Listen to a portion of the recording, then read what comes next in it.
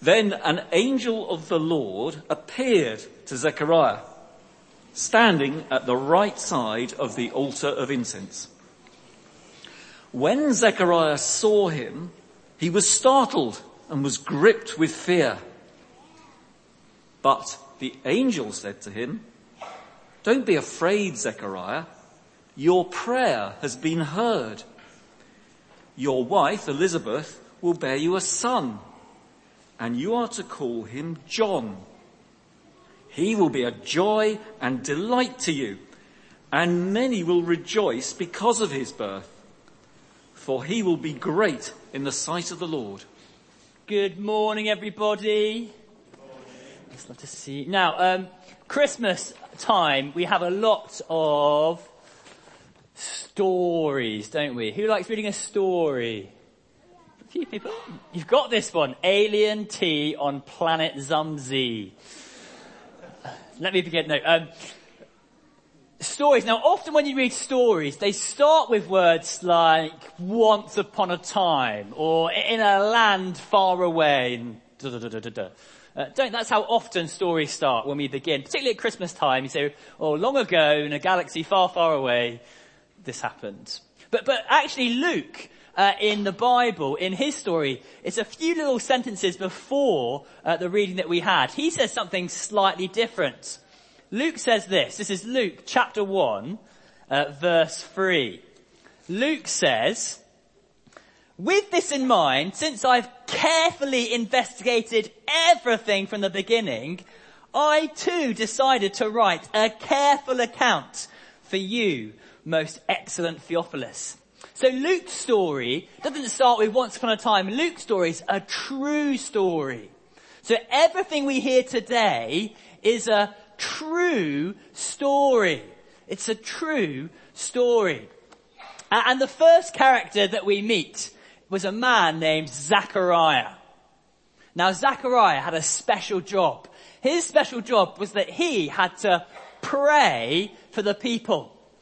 And when we meet Zechariah in our true story today, he's in a very special place.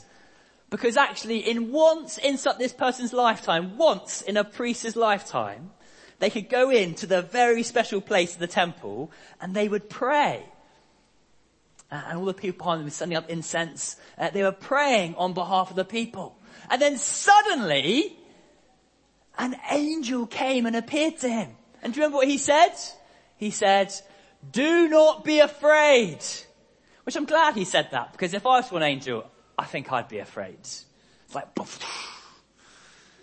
So you need to say, "Do not be afraid." And then he said, "Look, your prayer has been answered." But which prayer?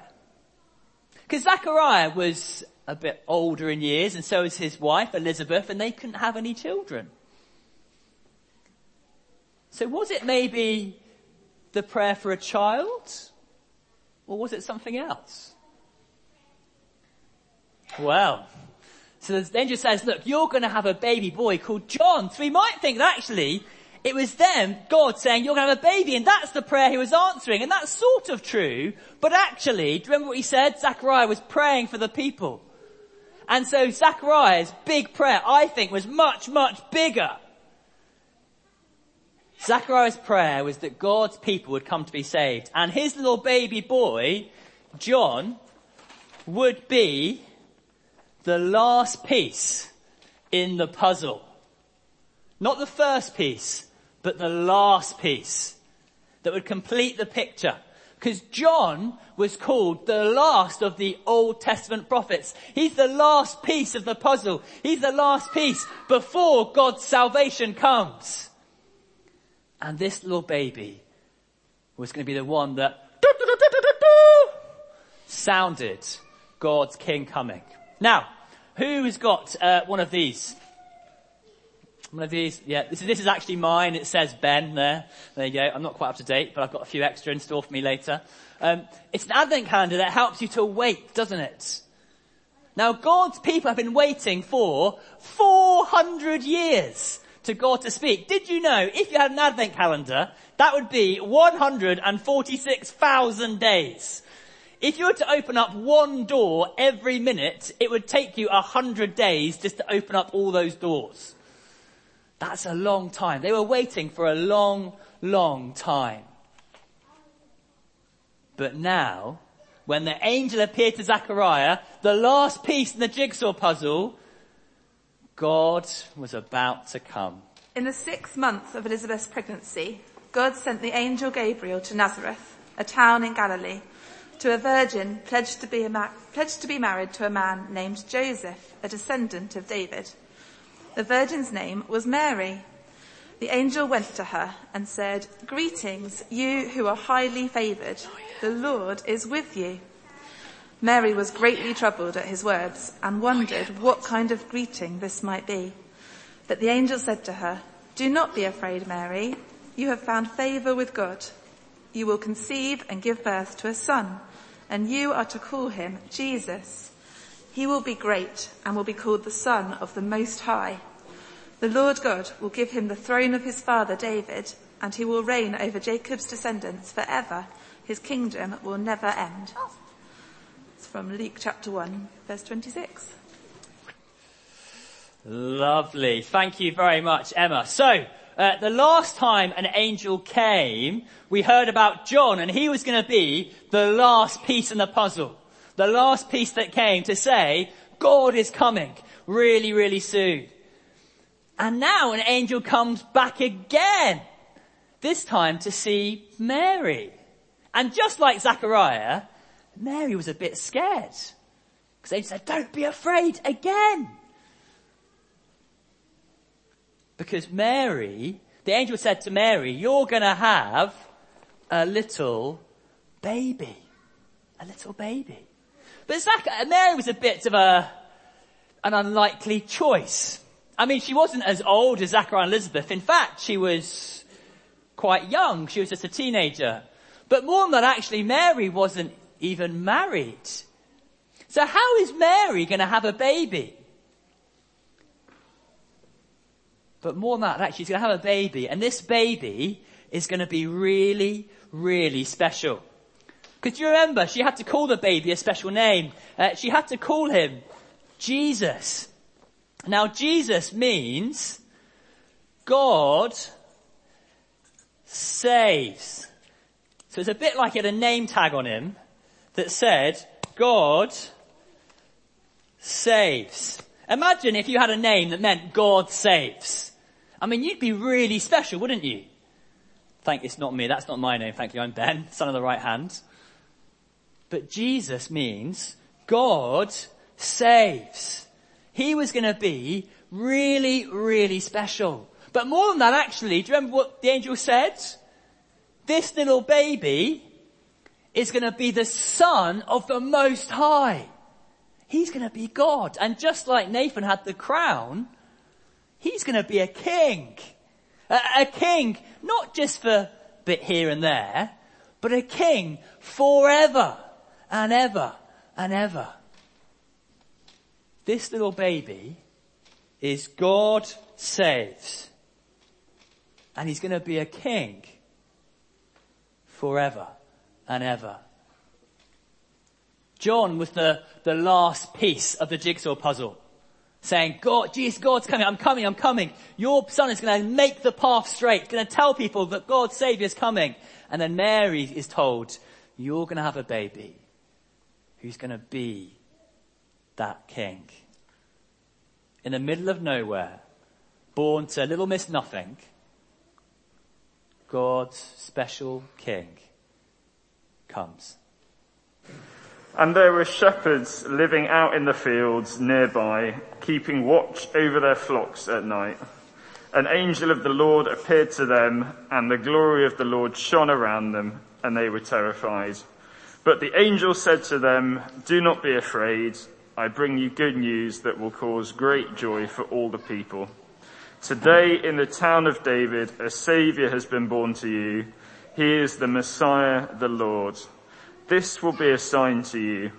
You will find a baby wrapped in cloths and lying in a manger." Brilliant. Thank you very much, Jacob. So, our first cracker, we were reminded that John was going to be the last piece in the puzzle. God's plan was finally about to happen. And then we heard in our second cracker that this little baby that was going to be born, the centerpiece of God's plan, was going to be a king who was called God Saves. And now, this amazing piece of news is being told. Now, if you had some amazing news, who would you tell? Who would you tell? Does anyone want to shout stuff out? Who would you tell? Friends. Brilliant. Who else might people you tell? Is that a thing? Parents. Lots of different types of people. You tell friends, you tell family, you might tell your teacher, you might tell your pets, I don't know. You might tell all sorts of different sorts of people. Well, the good news that Jesus, God's King, has been born is told to the shepherds. Now we kind of know that because there's a nativity, but shepherds were people who weren't important or impressive. They weren't rich and powerful. They weren't the sort of people that you'd be the first ones to tell with this amazingly good news. They were nobodies. Outsiders. But God's news that his king had been born goes first to the shepherds. And the angel comes and again says, do not be afraid. And they've got some amazing news. Look, the angel says, don't be afraid. I bring you good news that will cause great joy for all people. Today in the town of David, a Saviour's been born. He's the Messiah, the Lord. The angels declare this amazing news to the shepherds, and they want everyone to know about it. It's a message for everybody. It's a message for the world. The first piece of the puzzle was saying, God's King is coming. The second cracker was saying, God's King is here. And the third piece. But what does that mean? Well, it means that God's message is for all of you. God's King came not just for the special ones, not just for those that are impressive and strong. God's King has come for every single person. God's King came for the world. And that's why Christmas is so amazing. God's King was going to come. God's King has come. God's King is for the world. So Christmas is God's gift of life for everyone. There was 400 years of silence, 400 years of waiting. And then he came through an angel to Zechariah and said, you're going to have a baby, and that baby is going to tell everyone that another baby's coming who's going to save the whole world. And then we heard that there was Mary, and she was told she's going to have a baby, and that baby is going to be the king who's going to reign forever, who's going to be God Saves.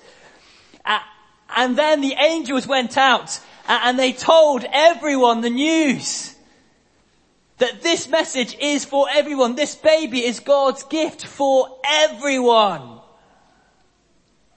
And it's a message that the whole world needs to hear. Not just the special ones, but everyone. Because Christmas is God's gift of life for everyone, for all. Now, I love Christmas. I do. I love the Advent calendars. I love my Christmas jumpers and getting decorated. I love lights and I love food. I love presents and giving presents. I love the sense of a fire and having people you love nearby. I love all of those things. But the best thing about Christmas is that it's the moment God comes to his people in a little baby. It's a gift to you and to me. So however you're feeling today, whether you're feeling as high as a kite and you're really, really excited about the next few weeks, or maybe you're feeling really low and tired and you're not looking forward to the next few weeks. Christmas is God's gift of life for you. So however you're feeling today, it's about God coming to you, giving you life and saying, I will be with you. And here's some words of a poem, which are part of a song, which I think so beautifully help us to remember why Christmas is so special. It says this, it says, and who would have dreamed or ever foreseen that we could hold God in our hands?